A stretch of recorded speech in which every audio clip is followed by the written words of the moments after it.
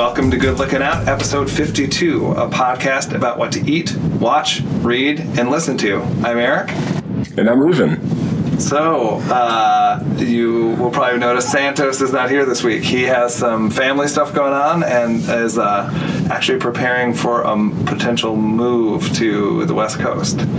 So, or not potential, he's moving to the West Coast. So. This is the first I'm hearing of that. I thought that might happen. I was a little worried about it. No way. Yeah, he's moving to LA. I'm so depressed about this. His wife got a gig in LA, and it was just too good of an opportunity to pass up. Oh, well, good for them. Okay. Yeah. So thank you for coming and sitting in. Yeah, no problem. So what's going on with you? What's new? Man, I mean, kind of a rainy Sunday, so I spent the day watching some stuff. What are you watching recently? I watched a documentary called Icarus. Oh, yeah. I've seen that in the Netflix carousel, but I haven't watched it yet. What do you think? I think it's worth watching. Do you know the kind of basic premise? Yeah, it's about Russian doping and the Olympics, and specifically cycling, or at least they hit a lot on cycling. So that was what was interesting to me. It starts out, so I think it was like Rotten Tomatoes does that thing where it just is like some of the top things streaming right now. So it's just like a quick, easy way to find some things. So I found it off that, kind of went in blind. And it starts out, maybe the first 30 minutes is a documentary that I wouldn't have chosen to watch. Okay. Right? So it's this amateur cyclist who competes, I think it's called like the Hout Race or something like that, but it's like the Tour de France for amateurs. Okay. And he's competed in 1 year. He used to love Lance Armstrong, found out about the doping thing. So he kind of goes into his backstory a little bit. And then it's kind of this self-experimentation expose. Yeah. He loved Lance Armstrong, found out about the doping thing, and then was inspired to start doping. Is that? Yeah. So that's why. So the original film is a little bit difficult to get a beat on because, yeah. So I'm as confused now as I was. How you missed the cautionary tale with Lance Armstrong? Well, he's doing it like to expose doping. So I think he gets 14th in this race, and then he decides that he's doing it to prove that cycling is full of doping, that you have to dope to win. Well, at one point he says that if I can get away with it, then anyone can. So it's like he dopes for he dopes for 5 months, a really specific regimen, and then his plan, I guess, is to have somebody test him and then prove that you can beat the test. But I feel like that has already been proven by the sense that Lance Armstrong beat the test forever. Like all those guys were. 20 years, people have been beating the test using all sorts of different drugs and different doping methods. Exactly. So I don't really know what the film he set out to make was, but through a relationship that he makes while filming, he kind of stumbles into this much bigger story, which is the one that you were describing around like Putin and Russia and the Olympics. Wow. And it actually turns into this really cool story. So it's funny because this guy almost feels like he didn't set out to make that movie, but he just ends up being the guy making that movie. Right. It's interesting that he wouldn't just start the story there then. I would have. With a little bit of like half an hour of like, well, here's the thing that I was going to make, so I'll make you suffer through half an hour of that, and then pivot. Or even like a 10-minute preamble. It's just like, this is how we got here or something. But yeah, they spend way too long. It's over 2 hours, and they easily could have tightened it up if they'd cut out the original stuff. Yeah. And it also feels a little self-indulgent for a while because it's just like about him doping. It's like a Super Size Me style thing. Weird. Anyway, but it ends up being pretty cool. So I think I would recommend watching it, but I do think you wouldn't miss out if you skipped the first like 25, 30 minutes. So speaking of documentaries, this has been out for a little while, but have you watched the Defiant ones yet? I don't. Oh, no. Okay, so I watched like 15 minutes of it. That's Dr. Dre and Jimmy Iovine. Jimmy Iovine. Yeah, no, I watched like 20 minutes. It is incredible. I pretty much watched the whole thing. My wife and daughters were out like for most of a weekend. Yeah. So, and I watched the entire thing like on a Saturday night. Just sat down, got some takeout food, and like sat in my office and just watched the entire documentary straight through. And it's funny because they have a good way of ending on sort of these like minor cliffhanger / like narrative threads that you want to see how they resolve. Okay. So it was good to watch them back to back to back to back like that and just burn through the whole thing. I think there's 4 episodes total, and they're each like maybe an hour and 20 minutes a piece. So all told, it's like probably 5 to 6 hours of documentary. And you binged through it in one night? One night. Yeah. Just crushed it. Yeah. It's like discovering Serial now, Right. and just like binging through the entire thing. Yeah, it's really, really good though, and it's interesting the sort of parallel careers that those guys have had because, obviously a little bit different because Dr. Dre had his own musical career. Right. I mean, in a way, but even in NWA, he was more of the like DJ sort of producer behind the scenes guy. And then he obviously did some solo records and did well. But it was never... More of his talent is like is the producer sort of DJ, like the guy behind the console making the music happen, which is what Jimmy Iovine did as well and did super well at. And did Jimmy Iovine do that for Dr. Dre? Is that part of it? Or did they come together both having independent success and then found Interscope, they actually right? came together on Interscope because their Death Row, which when he was with Suge Knight, when Dre was with Suge Knight, ended up coming under the fold of Interscope just because hip-hop was hitting so big. From watching Straight Outta Compton, I for some reason am left with the feeling that Dr. Dre had left Death Row. He did, and then he started his own label. Okay. And which was still on Interscope because by that point he and Jimmy Iovine had recognized in each other like, oh, you and I are like have this thing. They're both defiant ones. Yeah. They're both defiant ones. Yeah. No, they both have this like talent for recognizing. Like Jimmy Iovine's genius was like, this thing over here is amazing and this thing over here is amazing. I'm going to put them together. So what's like a really hey, clear... Tom Petty, like you're awesome. And you have this awesome song. You should give that song to God, what's her name? He would do this thing where people would have leftover songs. Like Bruce Springsteen would have a leftover song, and he was like, "Oh, you should give that to Patti Smith." Oh, boom, breakout, like super hit for Patti Smith. For Patti Smith, exactly. Which didn't happen that many times. Right, exactly. It was like, and it's the song everyone knows as a Patti Smith song. Sure. Oh, interesting. And he's the one who kind of made that happen. That's cool. And why am I blanking on this? Stevie Nicks. Okay. He got Tom Petty to give Stevie Nicks Landslide. Yes. No, I was joking. Was it actually Landslide? It was that, but it's like this. I mean,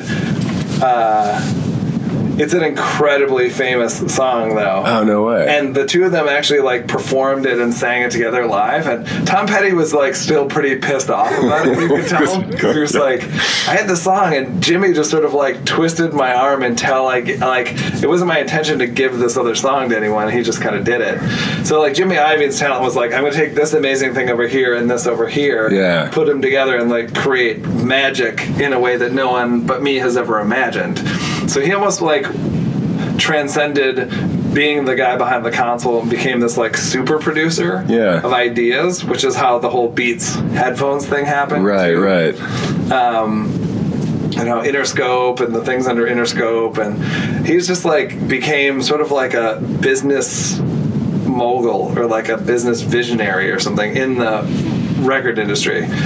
But he recognized very early on, like in the Napster days, like we are all fucked. Yeah. Which is why he came to Dr. Dre and was like, because Dr. Dre was getting all these, and I don't want to give too much away about the documentary, but Dr. Dre was getting all these like sneaker companies approaching him being like, you should endorse these sneakers and do all this shit, and he's like, no. Like he was like notorious for just like saying no to everything because he built his own thing, right? And he just wanted to be pure, and he's like, I don't know anything about any of this stuff. I don't play basketball. I don't know anything about sneakers. I don't want my name on sneakers. What I know is music. And so Jimmy Iovine came to him and was like, yeah, what you know is music, which is why you should make speakers. Gotcha. And like both speakers that go obviously on your ears in the form of headphones, but also like portable speakers. And the pill. They had the pill. Yeah. They also had a deal with a couple car companies to put Beats speakers in like some models of cars. They show them like tuning in the documentary, tuning the speakers and the sound of the speakers with the engineers. Yeah. So, anyways, I can't recommend it highly enough. All right, I got to jump back in on that. It's very like guy heavy. It's like all guys talking about guys. I mean, there are some women who talk about the two of them in it, but for the most part, it's like these two visionary men. Sure. You know, and that's like the only sort of knock against it. But the story's the story. It's not like you can, you know, introduce a play up there. Yeah. story who wasn't really involved. Yeah. But it's really good. I would highly recommend it. All right, I'll check that out. I'm just thinking back to the idea of Tom Petty writing a breakup song about Mick Fleetwood, and then Ivy being like, you know who would really sing this song is Stevie Nicks. Why did you write this, Tom? Yeah, that's one of those things where you just never know, like, who actually, like, Bob Dylan wrote so many songs for so many other people that they became way more famous singing. Yeah, right. You know, like, the Byrds had a breakout hit with Hey, Mr. Tambourine Man, like, way more famous than his version of it ever was. There was it's like whenever I go into the lesser known albums or the lesser known songs on albums that are well known, and then you hear a song that you thought was from somebody that was actually, and I hear that with sampling obviously takes it to the next level, right? When you hear like Stevie Wonder, what was it, Pastime Paradise, and you're just like, oh, this just is Gangster's Paradise, right, or Gangster's Paradise is this, right? Yeah, for sure. So one of the things we want to talk about this episode was YouTube. Oh, yeah. And watching an unprecedented amount of YouTube. Like, I probably watch more YouTube than I watch any other streaming property, like, for the last, I would say, 2 months. Like, versus Netflix, Hulu, HBO. Exactly. Combined? In the last 2 months, like, pretty close. Like, YouTube has been dominating my life in a way that it hasn't before. Just got really into PewDiePie? No, actually, so one of the things that and it's funny because I didn't actually watch the show when it was on. Have you seen are you a Magic fan at all? I am a Magic fan, yeah. Are you a fan of Penn and Teller? I am. Do you know the Fool Penn and Teller? And I've watched many of them on YouTube. I've just been like, because once you watch one with a show like that where there's like so much, like so many seasons and so many clips, like I just end up rolling through because it just goes from one to the next to the next to the next, and you just get like in this wormhole of like, and I think the format of that show is so genius too. Those guys are so great. They're so great, and I love that they don't spoil the trick. They say, I know how you did that, but they don't tell the audience how it was done, and I think that's really important because I don't want to know how it's done. Right? So for anyone who hasn't seen the show, what happens is a magician comes on and they try to do a trick that fools Penn and Teller, where Penn and Teller can't say how the trick was done, but to Reuven's point, instead of just coming out and saying, well, here's how you did this thing, they talk around it by referencing magicians who might have come up with part of the tricks by using very particular nomenclature that refers to, like, say, like a double lift or something that's a move that you would do as part of a trick. So they're not giving away how someone is doing the trick. And what is amazing is the genuine delight that both of them have when they're wrong and they've actually been fooled. They love it. Yeah. So it's pretty entertaining. And there are some people that come on there that are amazing. There's some people who kind of after you've watched enough clips, you know pretty quickly like who is not going to fool them at all. And you start to see, it's funny because you start to see the same form of tricks over and over again, or like you can recognize forms of tricks. Like, oh, this is the one where they have they pass random things to the audience, and somehow that determines like something that's written on a card or the card that they're picking or whatever. Like you start to see some of the same trick forms just with different variations play out again and again. You're like, oh well, they know this one. Like, so unless there's something tricky added to it, which, it seems like that's what a lot of magic is. It's like, studying historic tricks and then either modernizing or creating variations. Which I didn't know until, I guess it makes sense, but I didn't know until I started watching clips of that show where they'd be like, oh, this is the, and then actually if you dig into some of their own tricks, they'll say like, we took this from this old book that this guy wrote. Yes. And essentially it's just that, but we pick our own spin on it. Yeah. And I love people like Ricky Jay and those guys that do like the sort of history, like where they're teaching you the history of magic while they're doing the tricks or whatever. That sounds cool. I haven't seen that. Oh, yeah. Is Ricky Jay just a famous magician? He's a super famous magician. David Mamet actually does all of his shows. Oh, really? Helps co-write his shows. And he's in like almost every David Mamet movie. Oh, so I'd probably recognize him. You might recognize him. Yeah. I've had the pleasure of meeting Ricky Jay in person. Oh, really? Christian and shout out to Ricky Jay. Yeah, shout out to Ricky Jay. Christian and I created a like weird interactive sitcom thing where he played a online psychic. I feel like we should spend more time on this. In the series, so I got to meet him, and he has a famous collection of dice, like from like ancient dice. He's super into dice. Oh, that's cool. Like loaded dice and like dice that were meant for cheating, and so like dice made out of bones, dice that made kind out of bones, thing. dice Yeah, made out of gelatin. Right. Yeah. All the dice made out of crystal. And so in this book, he talks about sort of the history of dice and all these different dice. And he has really gorgeous pictures. He had a really nice professional photographer shoot them all. So I had him sign that book. Oh, no way. He was very pleased that I had that, because I think it's one of his more obscure books. So, anyways, so another thing I've been watching on YouTube that I really love is the Viceland Party Legends. Have you seen this series? No.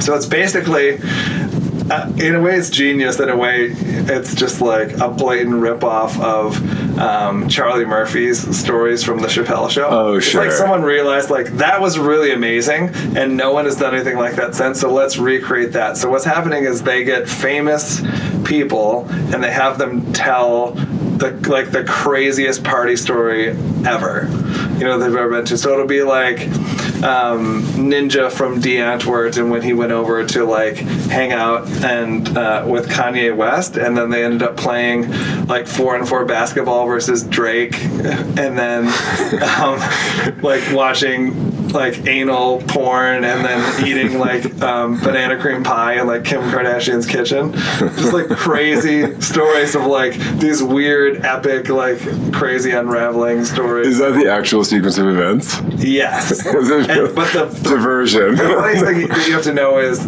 they had been on tour with Drake before that, and they had like called Drake out for being just like a total pussy and a poser.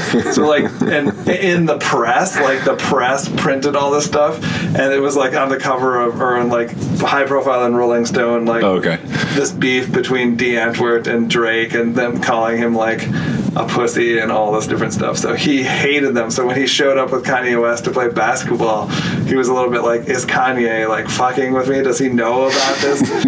But it was a funny story. So it's all like those sort of like Charlie Murphy-esque stories of like, here's this famous person telling the story about this crazy thing.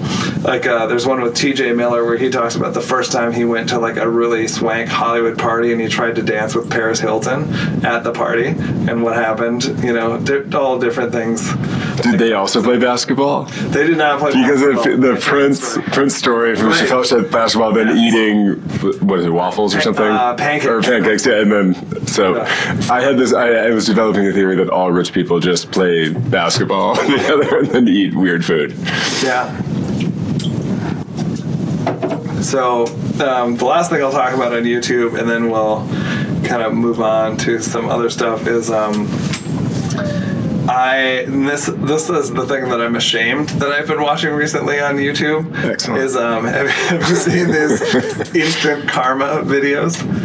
No. So it's basically I get it. It's basically like a slight variation off of like a fail compilation. Right, right. Like fail 2017 or fail 2016. So how the way I got sucked into it was instant karma bully. So it's all these people who are trying to bully or pick on someone else, and then like they get paid back in instant karma, which is sort of like it sort of preys on like the way you want the world to be. Right. Like, you're basically watching clip after clip of like justice being enacted. Some guy comes in to like rob a store, and instead like he accidentally lays down the shotgun. The clerk grabs the shotgun, and all these people pile on him and like throw him down, and then the cops come. Right. Or like a guy tries to rob a gas station but doesn't realize like the guy who's working there's actually like an MMA fighter, and the dude just like whips his ass or whatever. So there's like the smart variations on like this instant karma. So there's the instant karma bully. There's like the traffic instant karma. There's subgenre. Yes, there's very defined subgenres of this instant karma thing. And these videos are like the biggest waste of time, but yet there's something so satisfying like and rewarding about it, because once again it's like reaffirming like this is the way the world should be. Right. Like the person who pulls in bumper to bumper traffic, pulls up onto the shoulder, and then ends up getting like T-boned by a truck or whatever. Like that's a pretty violent karma. Some of them are just like there happens to be a cop that they didn't see, and the guy gets. Yeah, right. Some of them are like, and then there's the collection of videos that are like sometimes labeled as this instant karma thing, sometimes not, but it's like you won't believe like that this shit was caught on camera, and then it's like someone doing something completely crazy. Yeah. There's like instant karma work video. There's like you said, there's a million subgenres of this thing, and I know that they're complete trash and it's rotting my brain, but somehow I have vowed to stop watching them. Actually, I'm going to try to stop and never pay attention to these things ever again. But I appreciate what you're saying, because it's exactly what you want to happen, and you just get to watch it over and over again. You just keep getting that same hit. Yeah. All right. So I'm going to talk about one more thing just to redeem myself in the minds of our listeners here after talking about that stupid instant karma thing. William Faulkner. Yeah. I also watched 3-hour videos of a British man, William Faulkner. No. There's a channel on YouTube called Looper. Are you down with Looper? I think I've seen videos have come up from Looper. It's like a movie thing, right? Yes. I've seen some about of it. Movies, different movie things, and they also have some like defined forms that they do. But the ones that I really love are like, the 17 films from 2017 so far that like are flying under the radar that you haven't heard of. Yeah. And a lot of it is like stuff that's on streaming now or different things, and they'll do like 15 films that were like way overrated, and it's like basically listicles for film, but they take different sort of topics, the 15 best foreign films you've never heard of, things like that. And they'll even do things like the best scary moments or something, right? Like it can be something as bite-sized as that, right? Okay. And then the other thing they have is like why Hollywood won't touch X person anymore, which are all. I always click on that.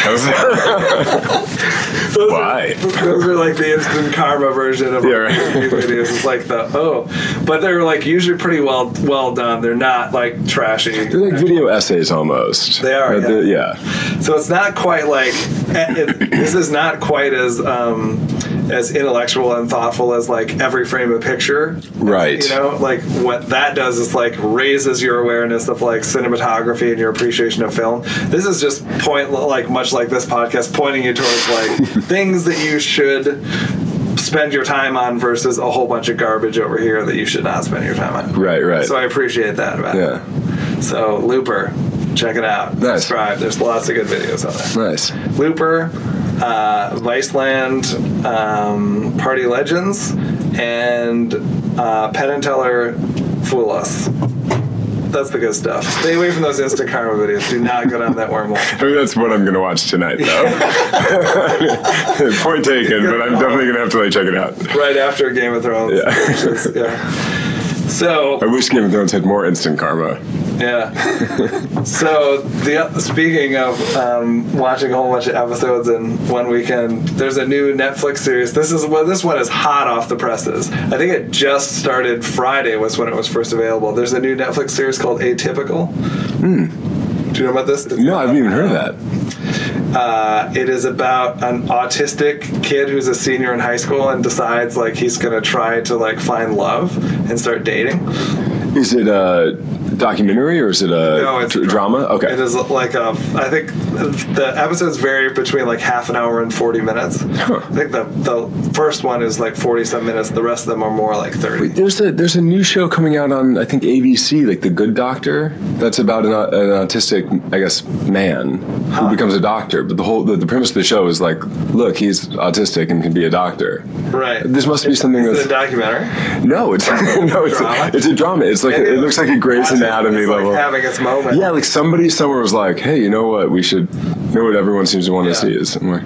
So there's a really great book that I love that was written by a British author called The Rosie Project that was about an autistic guy who decides, or he's maybe it's not, he might have Asperger's actually, Asperger's, and he decides he's an adult, but he decides he's going to find love, and he creates this like ultimate questionnaire, and he has a friend who. It's a really, really good book. It's really funny. It's like narrated in the first person in his voice from his perspective. So you're kind of like seeing the world through his eyes and seeing all these interactions and all these things through his eyes. And it's super entertaining and really well done. Does he find love? He does in the end. Nice. He does in the end. But so when I saw them flash up this atypical thing, I was like, that kind of seems like the Rosie Project, but like set in high school as opposed to adulthood. But so far it hasn't been. It's much more of like a ensemble sort of family drama kind of thing, but really well done. So it's not like. It's not what I'm imagining is kind of like a teen CW drama, like high school drama. It's not like that. It is not like that. It's okay. It's much more subtle and nuanced and really well written and well acted. Oh wow, I'll have to check that out. Okay, cool. Atypical. Yeah. Netflix, or you said Netflix original. Netflix original. Netflix original.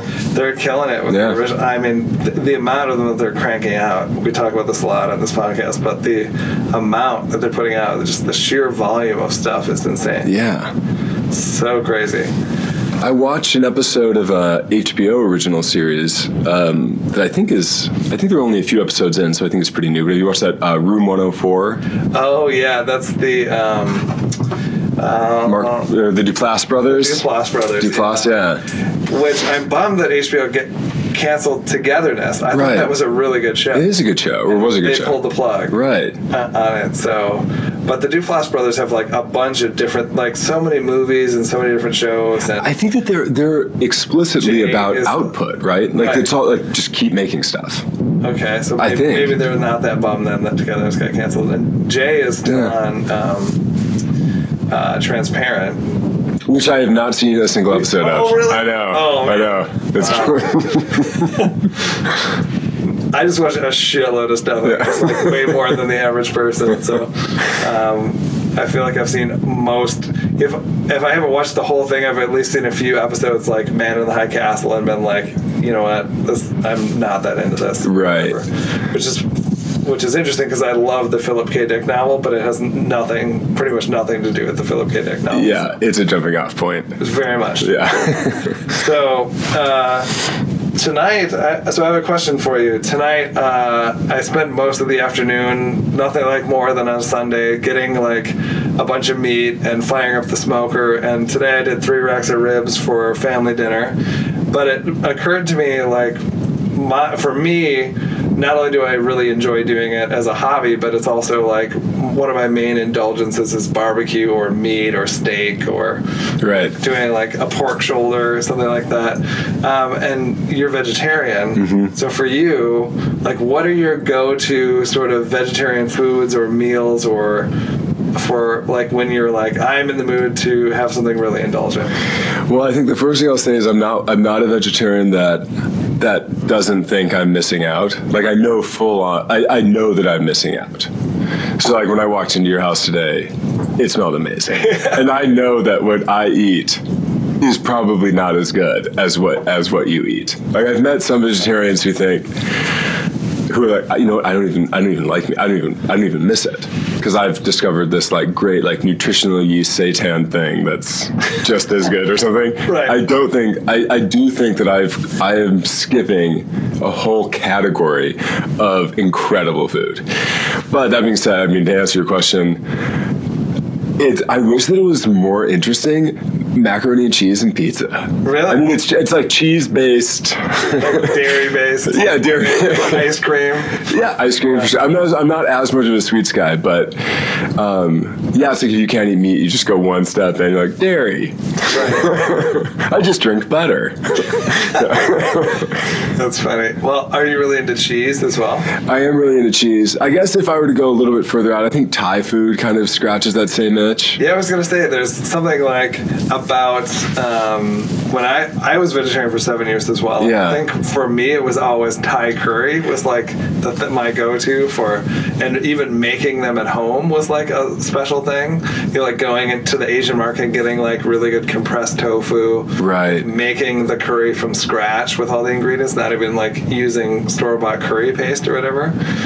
What's the one ingredient that's like in most Thai cooking and certainly in pad Thai if you were to try to make it from home? Lemongrass? No, it's a different. I'm trying to remember what it was. It's something that I've gone to the store multiple times and it hasn't been there, but it's prevented me from making it from scratch. I'm trying to remember what it was called, but I love like a good sweet peanut like rama curry. Right.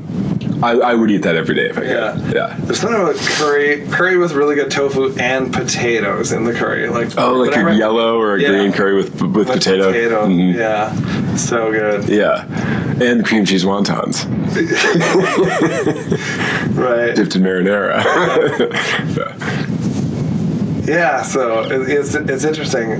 I mean, it's a better than ever time to be a vegetarian because there's just more and more brands and companies coming out with all sorts of different stuff. Oh my god, it's amazing. There's I know you're not vegan, but there's also like all the amazing nut milks and vegan cheese, and it's like I hear you. Like I always felt when I was vegetarian for 7 years, like I know I'm depriving myself, but the deprivation is worth it for moral reasons. Totally. It would be like if I gave up drinking. Like there's any number of good reasons to give up drinking for all kinds of different people, but if I were to personally give it up, I wouldn't have to like trick myself into thinking that I didn't enjoy it. You know what I mean? I know it's good, and I just am choosing not to. I'm trying to think if there's any other. Okay, like nutritional yeast is legitimately a great thing, though. Yeah, I agree. So and it does give you that same. I mean, I don't know. Does that qualify as umami? I'm not even sure.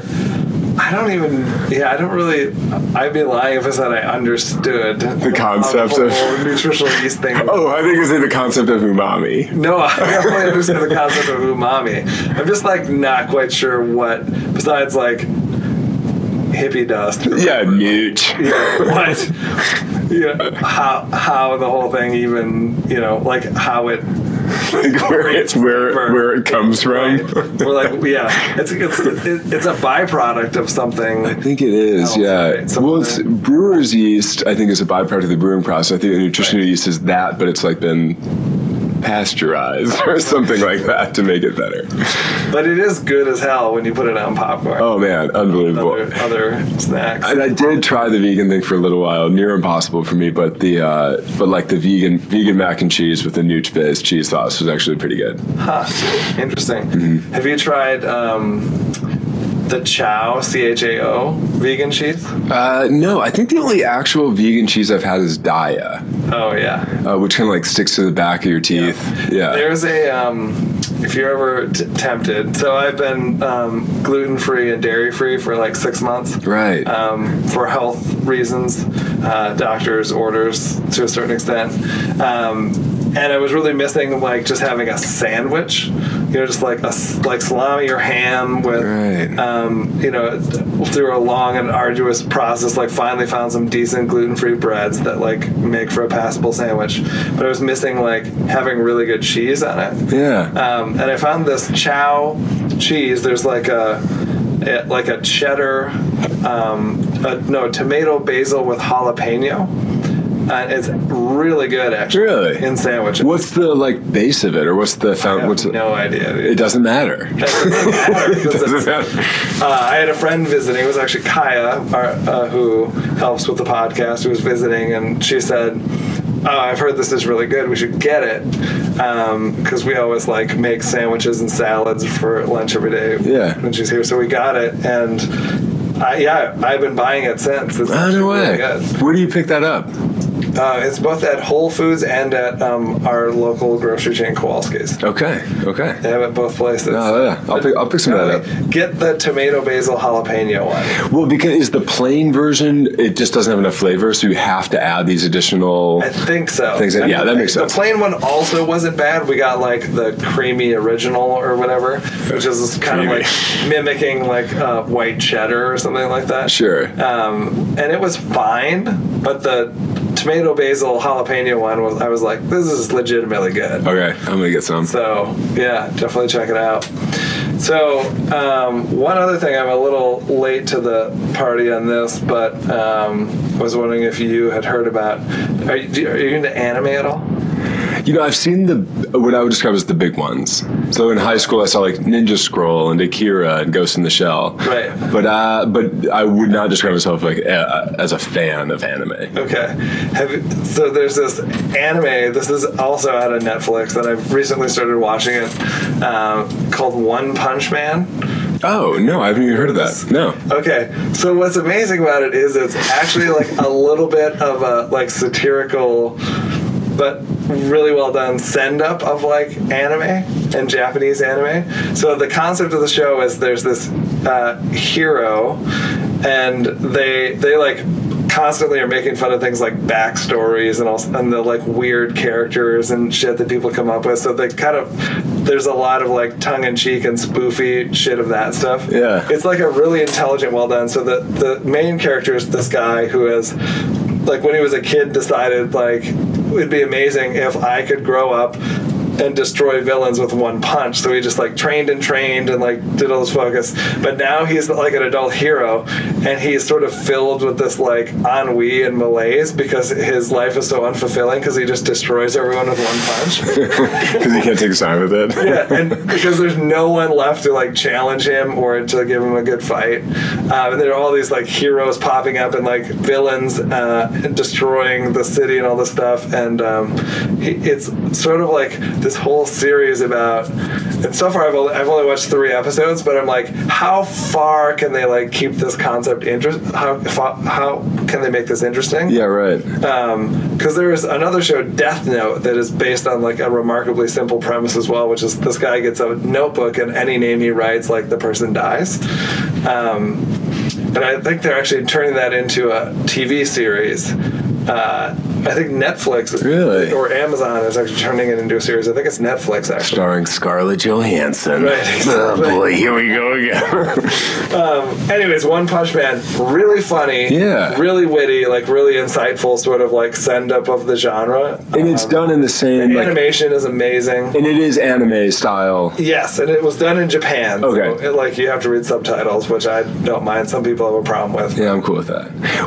So it's really funny. I think you'd really like it. And that's on Netflix as well? It is also currently streaming on Netflix. Okay, I'm going to check that out. So, kind of a side note, but so you're a fan of anime? I would say I'm similar to you. I love it, but I just don't have enough time to, which is why when someone recommended this One Punch Man, I watched it and was very pleasantly surprised. Right. So I would say my favorite things are things like Vampire Hunter D and Akira and Ghost in the Shell and some of the Miyazaki stuff, which isn't anime really, but so I would say I do really like it.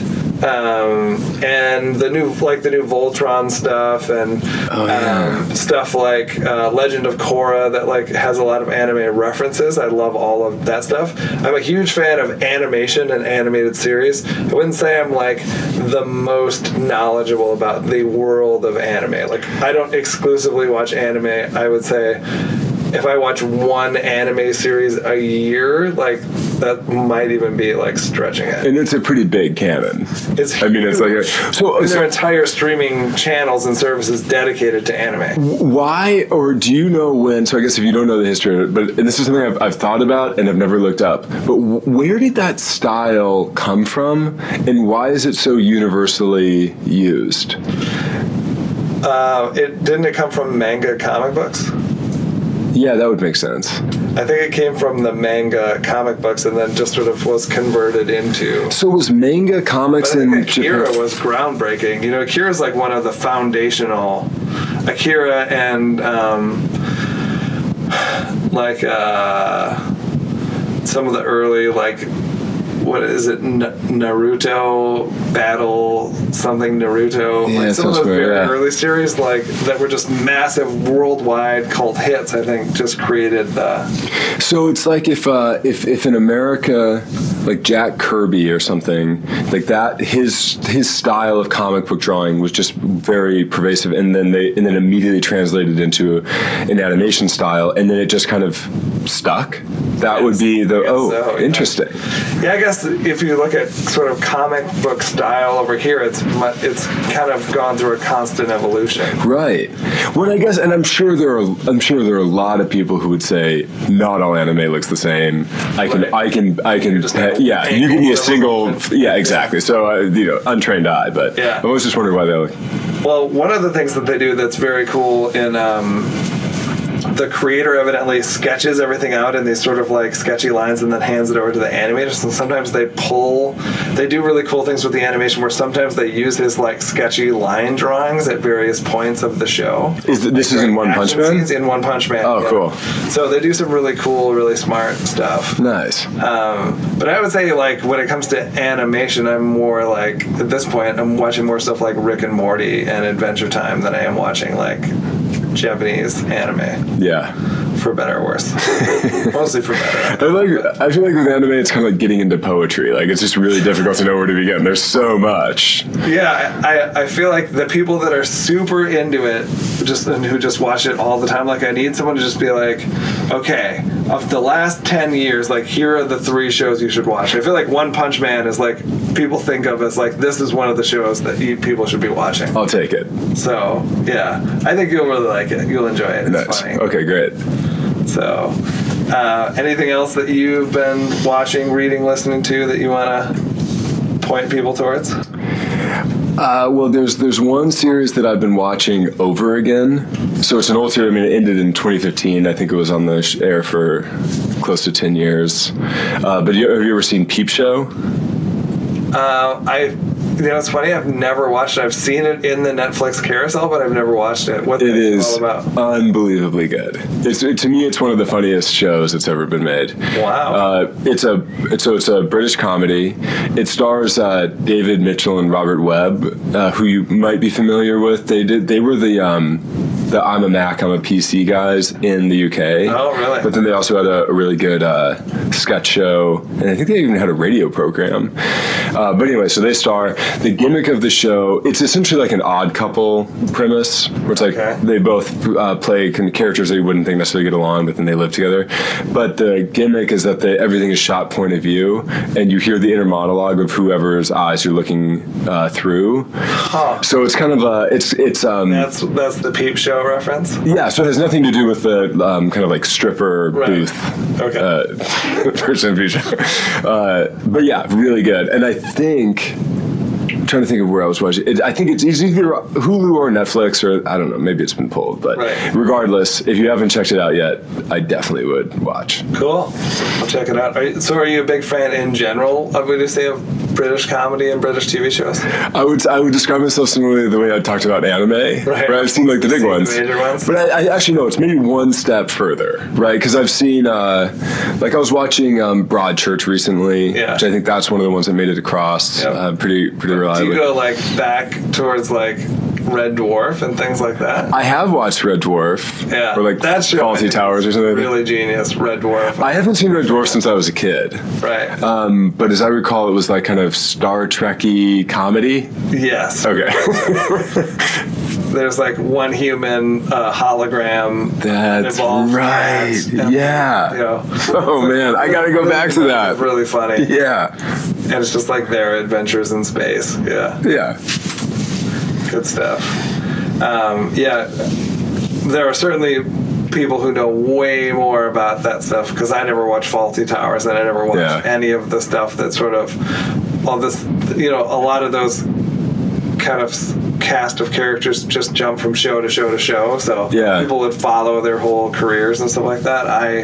I'm much more well versed in like British crime stuff, like you're talking about Broadchurch and it's like Luther, Fire in the Blood, and like very obscure, you know, shit that was on Masterpiece Theater in like the 80s and 90s. Well, you said Wire in the Blood, and I said but I've actually never heard of that. So I don't know anything. Yeah, there was this one guy, Robson, what was his name? Anyways, he was on like 3 shows in a row where he was like the main lead, and it went from Wire in the Blood to like a couple other ones, and I followed him and like watched all those series. It was like strong. It was detective shows, but like very tame compared to, you know, we're not talking like CSI stuff here. You know, there's much more like, because no one has guns, or very few people have guns, so it's much more like intellectual and sort of procedural than your typical American cop show. Oh, okay. So it's good though. Yeah. Really good stuff. Yeah, worth dipping back into. And now they're like at the height of their game. All of the British crime stuff that's coming out now, I feel like, is well surpassing all the American stuff. Golden age. Yeah, absolutely. All right, let's call it there for the evening. So thank you everyone for listening. Thanks as always to Kaya for the audio engineering assistance, and we will catch you next time.